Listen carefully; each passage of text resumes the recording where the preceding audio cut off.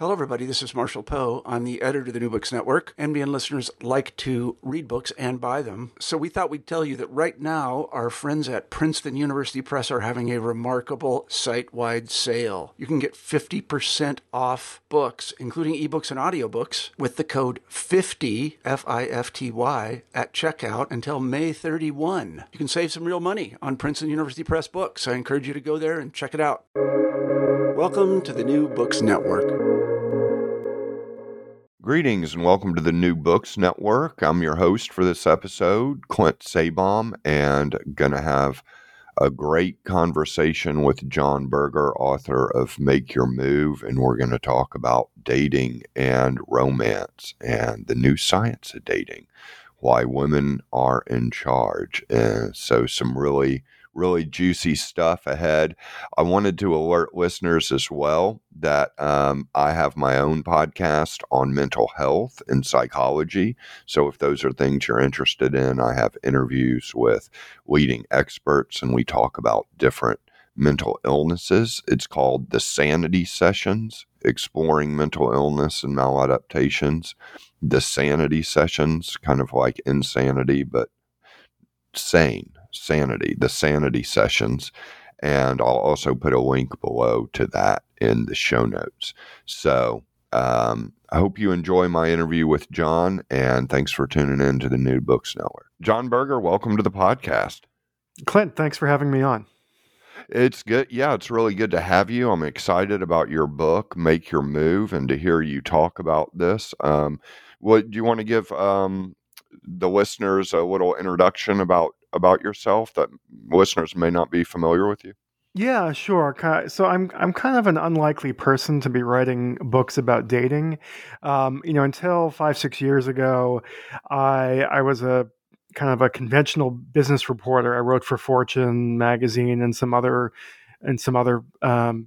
publications as well, and I covered really boring stuff like oil and gas and the stock market and agriculture, things like that. And then, but when I was a senior writer at Fortune, one of the things I kept noticing is that while the editorial staff at Fortune was mostly women, all the guys were married like myself, or at least involved in longer term relationships, most of us, whereas the women were disproportionately single, and many of them were kind of unhappily single. And that's how I kind of got into this whole subject of dating and dating demographics. That was kind of the subject of my first book, Datanomics, which came out in 2015. And that book was really more pop science than a dating advice book. It explored how lopsided sex ratios among college graduates have affected post-college dating. So for the past 20 plus years, we've had 1/3 more women than men graduate from college. And at the same time, we've seen an increase in what academics call assortative mating, which is just a fancy way of saying that college grads only want to date and marry other college grads. So we're kind of now stuck with these two very different dating pools, kind of a white collar dating pool with 30-35% too many women, and a blue collar dating pool with too many men. And that's really the focus of my first book, Datanomics. But I didn't really have any great solutions for single women who bought the book, and I kind of viewed the book more as like I said, as pop science and kind of a knowledge is power thing. But when I got out on book tour with Datanomics, I discovered that women were still, like, while they may have been happy to discover and learn that their dating woes weren't their fault, they still wanted me to kind of tell them, well, what do I do? How do I fix this? And I didn't have great answers for them 5 years ago, but that's what inspired me to write Make Your Move. Gotcha. And the title of Make Your Move is pretty self-explanatory, I guess. And the implication is that women should learn to make the first move in the 21st century. Yeah, there are two big themes to the book, and one of them, as you just said, kind of pushes back on this notion that's been kind of central to every best-selling dating book written over the past, 30, 40 years. Books like The Rules and Ignore the Guy, Get the Guy. The conventional dating books are kind of all built on this strategy of playing hard to get. This notion that men are kind of hardwired for the chase, and women are best off if they act as passive filters of male advances rather than seeking out actively somebody who they genuinely like. And that's really been the messaging of conventional dating books, dating gurus for a long time. And my view in this book, and Make Your Move, is that I don't think this was ever really a helpful message, but in the post Me Too era, I think it's like really, really unhelpful, because the message that books like The Rules and its copycats, the message that they ask young women to send to young men basically boils down to not interested means keep trying. And I mean, men may not be learning the lessons of Me Too as fast as women would like, but we are learning a little bit. And I think one of those lessons is that if you're single and you're interested in a woman and she seems disinterested, the right thing to do is to leave her alone. It's Sure. not to assume that she's playing a game, and that she has it in her head that if she seems interested in you, you'll be less interested in her. And I kind of feel like we as a society need to move past this kind of game playing, and everybody needs to be more direct and straightforward when it comes to expressing romantic interest. Yeah, I mean, as a single guy, if a woman's going to be playing hard to get, I'm taking that as a no, and I'm not chasing. Yeah, no, and like I said, I don't think it was ever a great idea, but really, men need to be learning the lessons of Me Too, and I think this is an important one. But it changes the advice that dating experts and our moms and married girlfriends are giving their single friends, because some of the old wisdom when it comes to what women are told to do when it comes to dating, it just doesn't work anymore.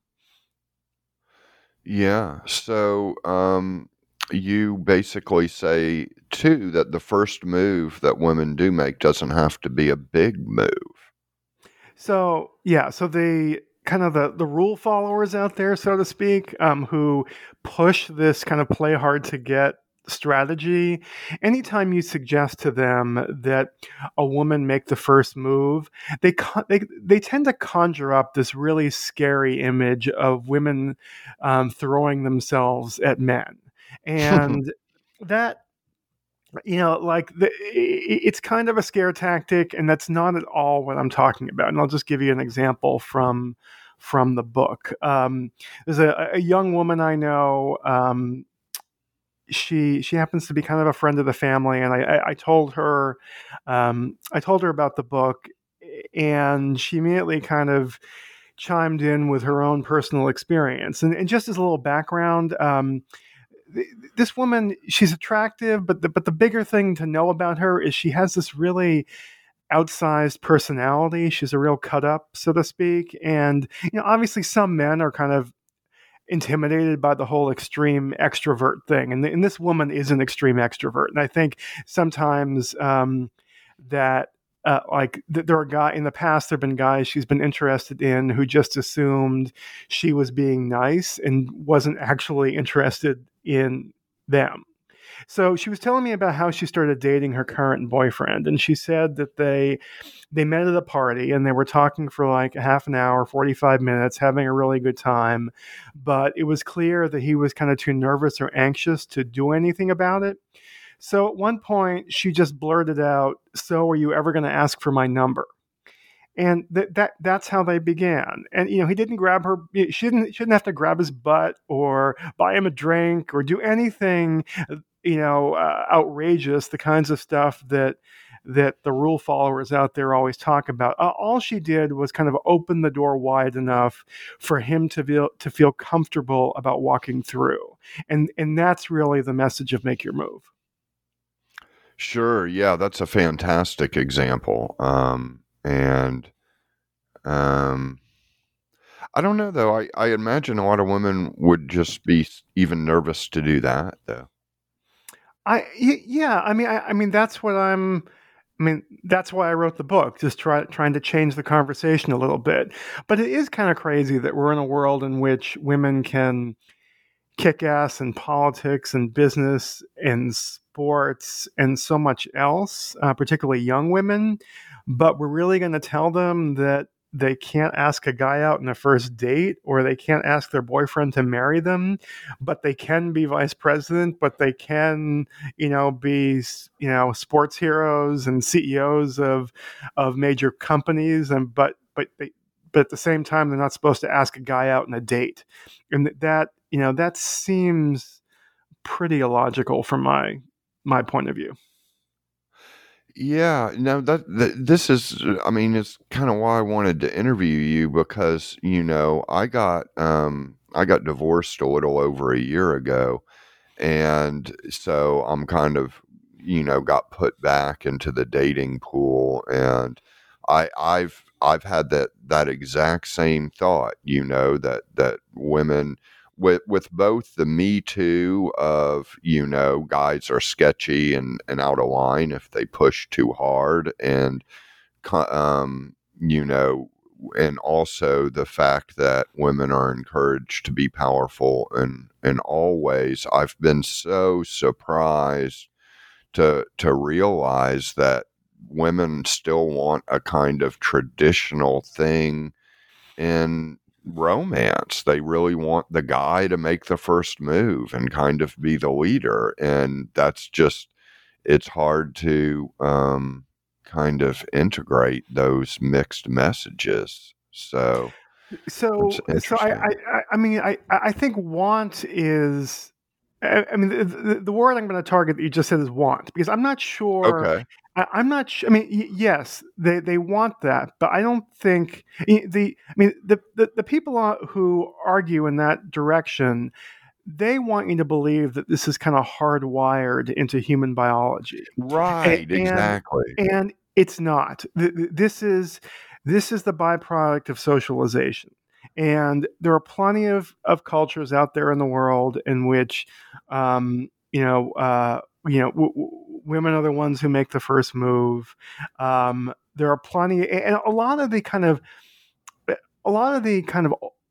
old-fashioned traditional dating books, like The Rules, the authors like to point to evolutionary biology to justify their points of view. But the reality is that much of the evolutionary biology that they think is real has been thoroughly debunked over the past 10, 20 years by mostly female scientists who have shown that it's this notion that only men hunted and women didn't hunt, that's wrong. This notion that other species, that the females are kind of passive filters of male advances and never actively pursue the best mate, that's wrong. And a lot of the evolutionary biology that the rule followers, so to speak, point to it has been pushed out there by male evolutionary biologists who have kind of sketchy backgrounds. And like the one in particular I'm thinking of is Robert Trivers, who many academics, many biologists consider to be the kind of the foremost evolutionary biologist of his generation. But the reality is that Robert Trivers, his research is kind of like a lot of his research is based on a study on fruit flies, of all things, that Patricia Gawadia, a female scientist at UCLA, basically redid the exact same study and found that, contrary to Trivers' belief, the female fruit flies were just as aggressive as the male fruit flies. Although there is this absurdity to the idea that we're going to draw big conclusions about human behavior based on what fruit flies do in a petri dish or something. But Right. but that aside, Robert Trivers, this kind of god of evolutionary biology, he accepted a lot of research funding from Jeffrey Epstein.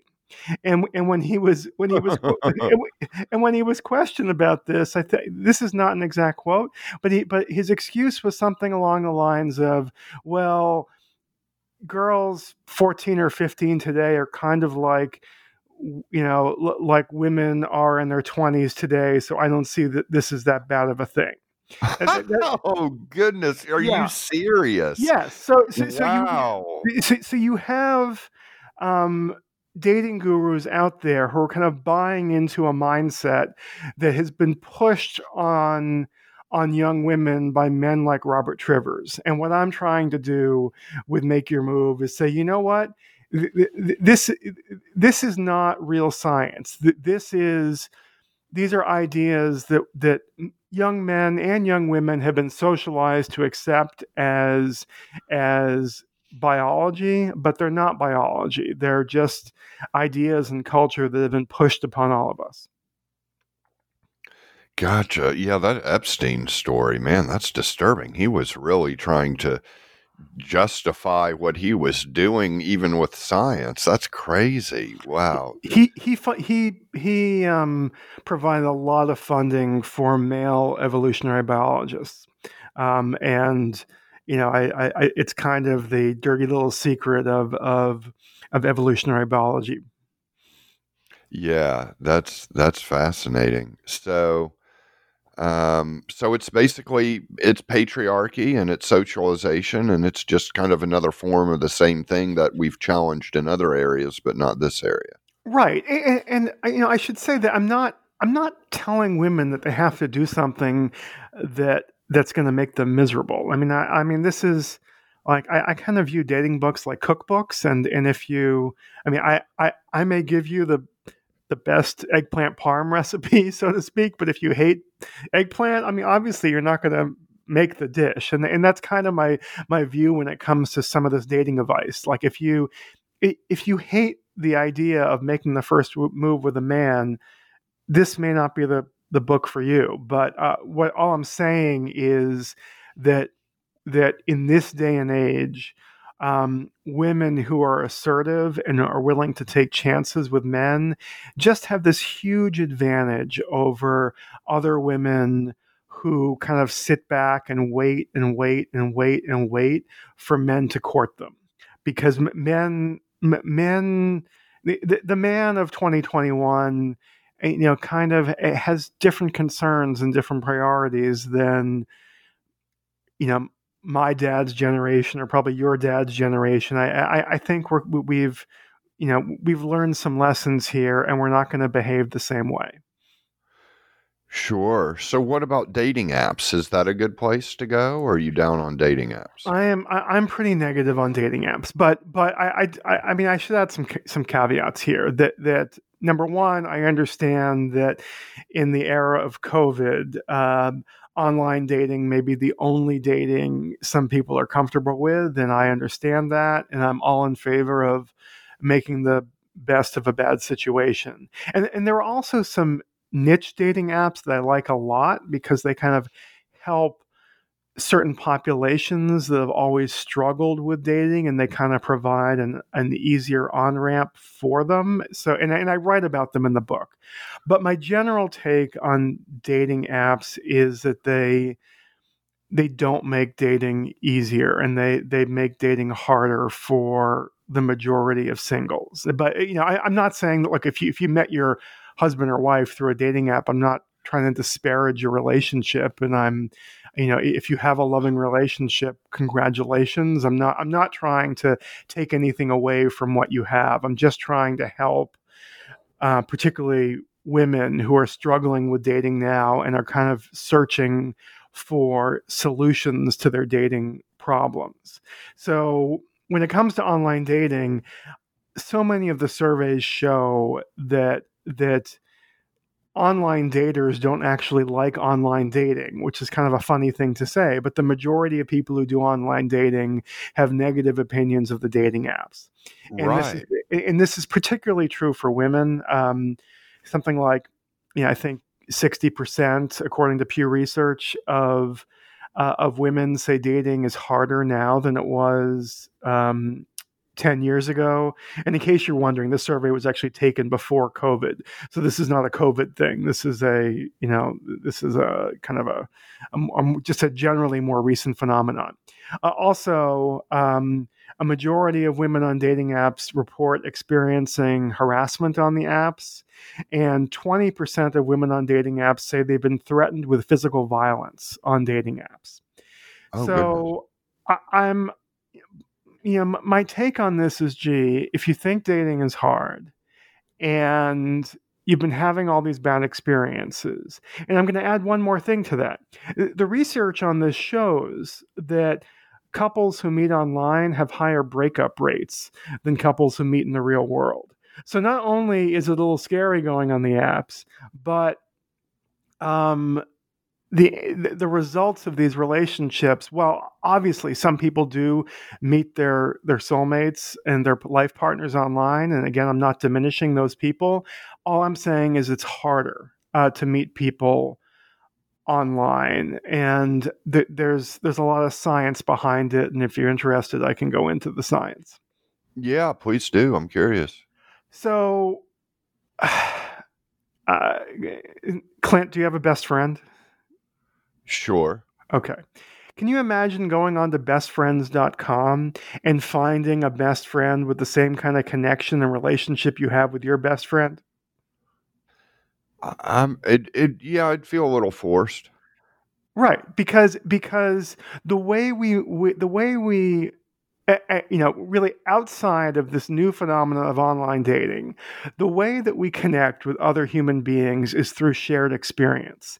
It's why, like, when you're with friends, something like a funny joke somebody tells, or something funny that you see in a movie, or if you're at a football game and something phenomenal happens, everything feels more intense. The joy is a little more joyous. The jokes are a little more funny when we're in the company of other human beings. And the reason that is because human beings evolved as social animals, and we bond through shared experience. And if you take away that kind of in-person shared experience, it's really harder to connect with people, because I'm guessing you're probably closer to my age. I'm 51 than somebody just graduating from college today, and I'm guessing when you were in your 20s, the concept of a blind date with a complete stranger was relatively rare, right? Is that fair? Yes, that's fair. That's all Okay. fair. Okay. Nowadays, a blind date with a complete stranger is, or a blind first date with a complete stranger is kind of par for the course for people who do online dating. It's most first dates. And you can share all the kind of carefully worded text messages back and forth, but you really have no idea who's going to walk through the door of that sushi restaurant or the bowling alley or the Italian restaurant, because you don't actually know the person. You don't have any friends in common. And, there's a woman I interviewed for the book who she described online dating to me as a doubter's game. And I actually thought this was a pretty interesting turn of phrase. And the reason she said this is because her experience with online dating had been that most men were lying to her in some way, either about their career, their backgrounds, whether they were looking for an actual relationship or just a hookup, or in some cases, even about whether they were married or not. And she just got so basically downtrodden and upset by these guys lying to her that she started first dates for her. Basically, she would spend the entire first date trying to find all the holes in the guy's story. Well, you can imagine if that's your mindset going into a first date, that's not really conducive to falling in like or in love. And for women, it's even more complicated because so many of the young single women I've interviewed told me basically online first dates begin with a ton of fact checking just to make sure the guy is who he says he is, to make sure that Robert the hedge fund manager isn't actually Billy Bob the ex-con or something like that. So the dates begin with this kind of, very skeptical fact checking. And then the next step is creating escape plans, like talking to your girlfriends, your best friends, your sister, your mom, telling them where you're going to be, giving them all the information just in case something really awful were to happen.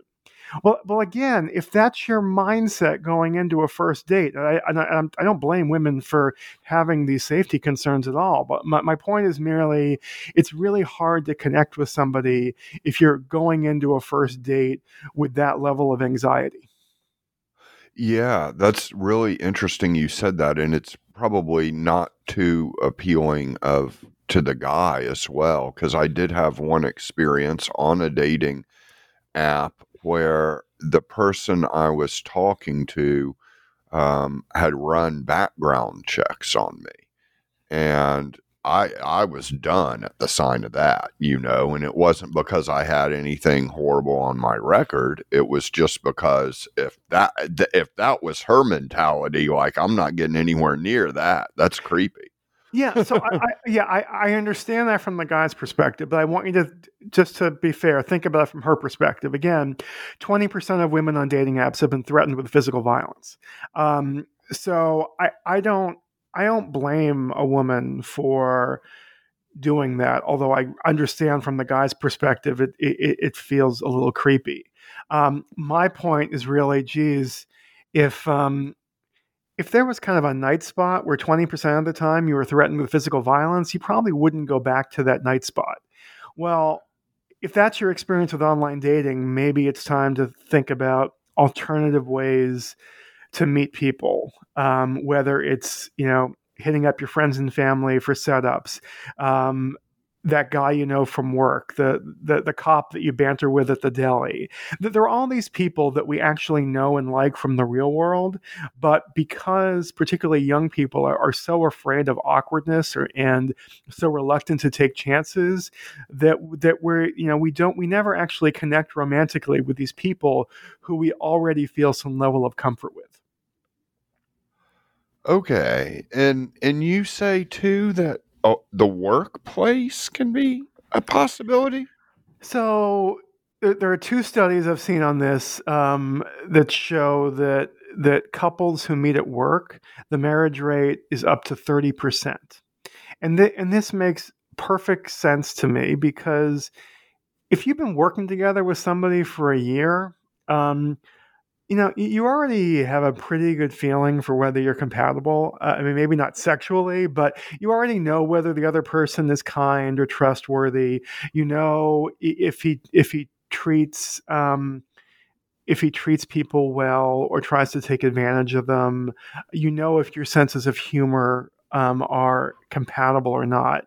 So by the time you get to the first date, and there are all these kind of romantic stories I tell and Make Your Move about couples who met at work, but by the time you get to the first date, it's almost like you're like halfway there already, because you already know whether or not this is somebody you feel comfortable with and with whom you have chemistry with. So that's my argument, and I suspect I know what your question is going to be, but go ahead and ask it, and then I'll.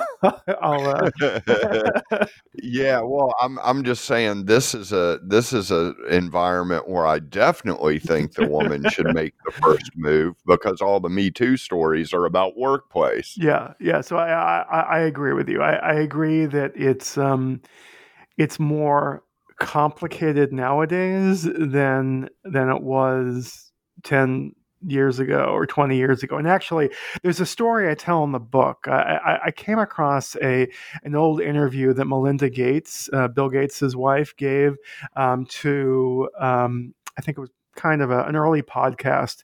And the interviewer asked Melinda Gates, well, how did you and Bill start dating? And this is the short version of the story, but it was something along the lines of, well, I had just started out at Microsoft as a product manager.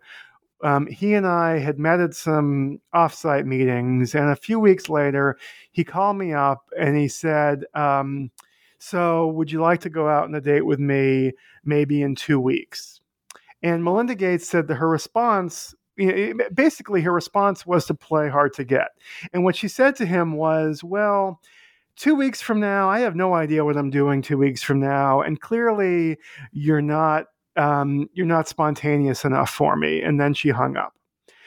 So she's telling this story, and she's saying this is she's describing this as the really sweet story of how she and Bill started dating. Well, according to her storytelling here, an hour later, Bill Gates called her back and said, is this spontaneous enough for you? And that's how they started dating.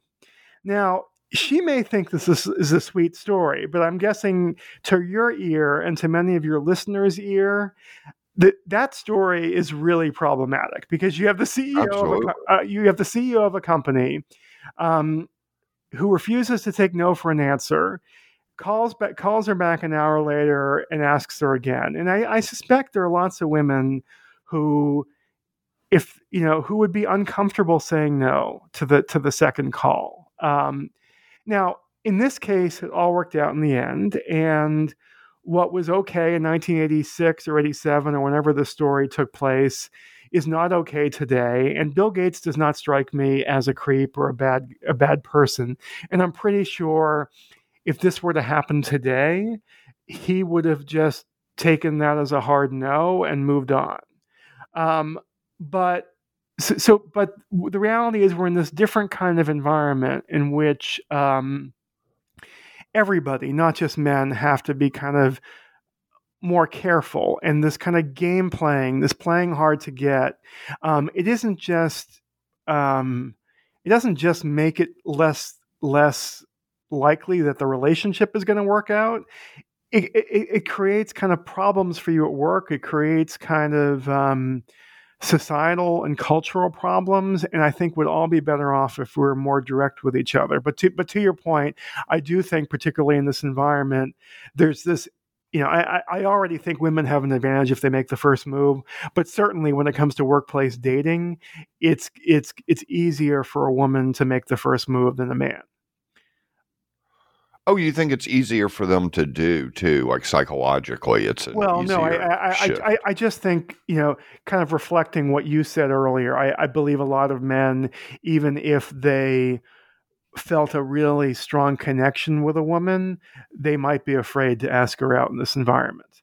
Absolutely. And I feel like as a result of that, again, there's this massive advantage for women who are willing to make the first move, because the other women who maybe like the same guy and keep waiting and waiting and waiting for him to overcome his fears, it may not happen. So the woman who actually is assertive just has this advantage in today's dating marketplace, so to speak. Although I will say that a couple of the big tech companies like Google and Facebook, I feel like they've hit upon a pretty solid solution to the dilemma that we're talking about here. Do you want me to explain it? Like what they're Sure. Yeah. So both Google and Facebook have these workplace dating policies that basically say that you're allowed to ask somebody out on a date once, but only once. And anything like a kind of like a soft no, or like I'm busy and not tonight, maybe some other time, that still counts as a no. So you can do that once, but the second time you do it, basically you're fired. And I kind of feel like this is a a sensible solution to the dilemma that we're talking about here, because it kind of tamps down on this problem of men who essentially, or men or women, I guess, who essentially won't take no for an answer. So if the corporate policy is you can ask somebody out once but only once, and anything other than a yes is a no, I think that goes a long way towards creating an environment in which workplace dating is more acceptable. Yeah, and it also kind of gives the person that's going to be asked that basically a heads up, like this is the one chance you get because of Right. company policy. Yep. Yeah, because obviously if she knows that playing hard to get is not going to work, she's going to be more straightforward and direct as well. So I'm curious kind of what you think about the actual date, the actual term dating, because I've known a lot of people, including myself, that have met romantic partners just by hanging out or by being friends and doing just casual things as friends, and then that shifting to romance. And the idea of a date is might be a little too formal for some women. Yeah, I'm with you on this, and I think this is why, like dating in the workplace dating idea is kind of goes to what you're talking about, because there's this kind of expression, your work wife or work husband, something like that you're already good friends. So by the time you get to that first date, it's almost like it's not the same as a first date with somebody who you don't know pretty well already. And I agree with you that meeting people in kind of less pressured environment, playing on a rec soccer or rec softball team, meeting people that way, meeting at church or some other kind of religious environment, meeting as neighbors, other community activities. I do feel it's kind of a more natural, more organic way to get to know somebody than trading, like matching with 10 people on an app and then trading awkward text messages, for a day or two and then meeting for sushi, which feels, I think this is what you're saying. It's kind of an unnatural way of getting to know another human being. Sure. Yes, it can be. And it can also put pressure on the situation, so much so that the pressure kills the fun. Yeah. Yeah. No, I agree. I'm curious which dating apps that you said were niche apps that you kind of like. Well, I'll give you one example, and this isn't going to apply to all your listeners, but it'll give you a sense of the kind of thing I'm talking about. So when I was at Fortune magazine, one of my beats at Fortune was covering agriculture, and I live in New York. I grew up in Boston, so over time I ended up spending all this time in Iowa and Minnesota and rural parts of Illinois, covering kind of ethanol and corn growers and soybean farmers and things like that. So I got to learn a lot more about agriculture in the U.S. than your typical city slicker. And one of the things I learned about agriculture is that the whole business of agriculture is becoming much, much more efficient over the past 20, 30 years. And as a result, one farmer can farm like twice as many acres today as he could, 20, 30, 40 years ago. And it's because the seeds are better, the farm equipment is better, the pesticides and the herbicides are better. So as a result, farming has become less labor intensive. But when farming becomes less labor intensive, what that means is you have fewer people living in farm communities. And trust me, I'm going to circle back to dating here in a second. And if you have fewer people living in farm communities, it's not like the grandmas and the grandpas who move away to find work. It's the young people. So the end result is you end up with much smaller populations of singles in some of these rural counties in Iowa or Kansas or wherever. And the dating pools get get pretty thin pretty quickly. I think in Make Your Move, I give an example of one county in Iowa where, I think like among singles age, I'm going to be off a bit, but among singles age like 27 to 35, there were only about 60 people total, in the entire county who were unmarried and in that age bracket. And I guarantee you, those 60 people already know each other, or very likely already know each other. And if the sparks haven't flown by now, it's pretty unlikely that something is going to happen. So this kind of gets to one of the apps I like, which is Farmers Only, farmersonly.com, or the Farmers Only dating app.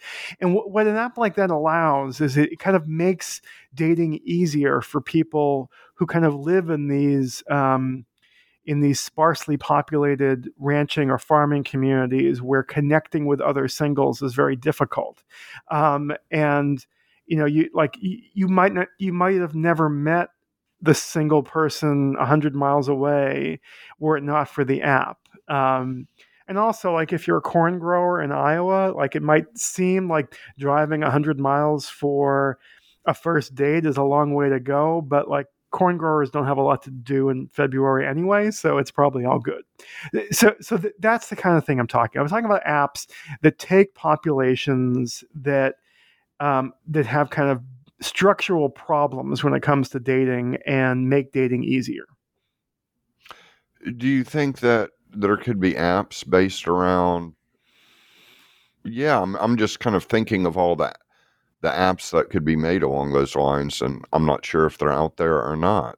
Apps that are for particular professions, even. Well, I mean, I've always thought it'd be great if we could have a dating app that kind of supplemented workplace dating, because like I said, I firmly believe that the workplace is the best place to meet a life partner. But as we discussed, there are kind of inherent challenges to dating at work. But wouldn't it be great if there were an app out there that kind of allowed you to match with people who you already know through your friend group or through work in this case, and kind of revealed mutual interest before anybody risked getting sent to HR, like something like that, like an app that connected people within the same social sphere, I think would be great. And actually, one of the more popular apps, Hinge, used to, when Hinge launched, that was kind of the business model. In order to match with somebody on Hinge, you had to already be Facebook friends or Facebook friends of friends. So they were already in your social sphere before the first date. And early on, I think Hinge used to tout the fact that even though it was a relatively small app in terms of the number of users, there were more mentions of Hinge in the New York Times wedding section than any other dating app. And my belief is that it was because they were connecting people who were already within the same social sphere. Now, unfortunately, a couple years ago, Hinge was bought by Match Group, which is kind of the 10,000-pound gorilla in the dating space, and Hinge is now operates much more conventionally. It no longer has this Facebook friends requirement that it used to, and so that kind of an app doesn't really exist in the same way. But to your point, I do think there are opportunities out there for dating apps to connect people who either already know each other or in the same friend groups or kind of the same social spheres. And I think those kinds of matches are most likely to lead to marriage. Great. Well, it's been really fascinating having this conversation and listening about all of this. Is there anything you want to, leave our listeners with before we wrap up the interview? Can I tell people how to buy the book? Yeah, that'd be great. So the book is Make Your Move, The New Science of Dating and Why Women Are in Charge. And if you're searching for it on Amazon or Barnes & Noble or Walmart or any other, it's available at all the major booksellers. The thing to remember is my name is spelled oddly. It's Jon, no H, and it's Burger with an I, Birger. So unfortunately, if you misspell my name, the algorithms at Amazon and some of the other, retailers will direct you to other authors. So Sure. So you can. That's how you buy the book. If you want to reach out to me directly, you can contact me at my author website, which is jonberger.com. Again, JONBIRGER. Or you can reach me at Twitter. I'm at JonBerger1 on Twitter. And I guess the only other thing I'd mention to your listeners is I do these kind of book club Q&As for book clubs who read my books. And you can, if you want to reach out to me about that, you can do so on my website, jonberger.com. Awesome. Fantastic. Well, it's been a pleasure, John. Enjoyed it. All right. Thanks, Clint, for having me on.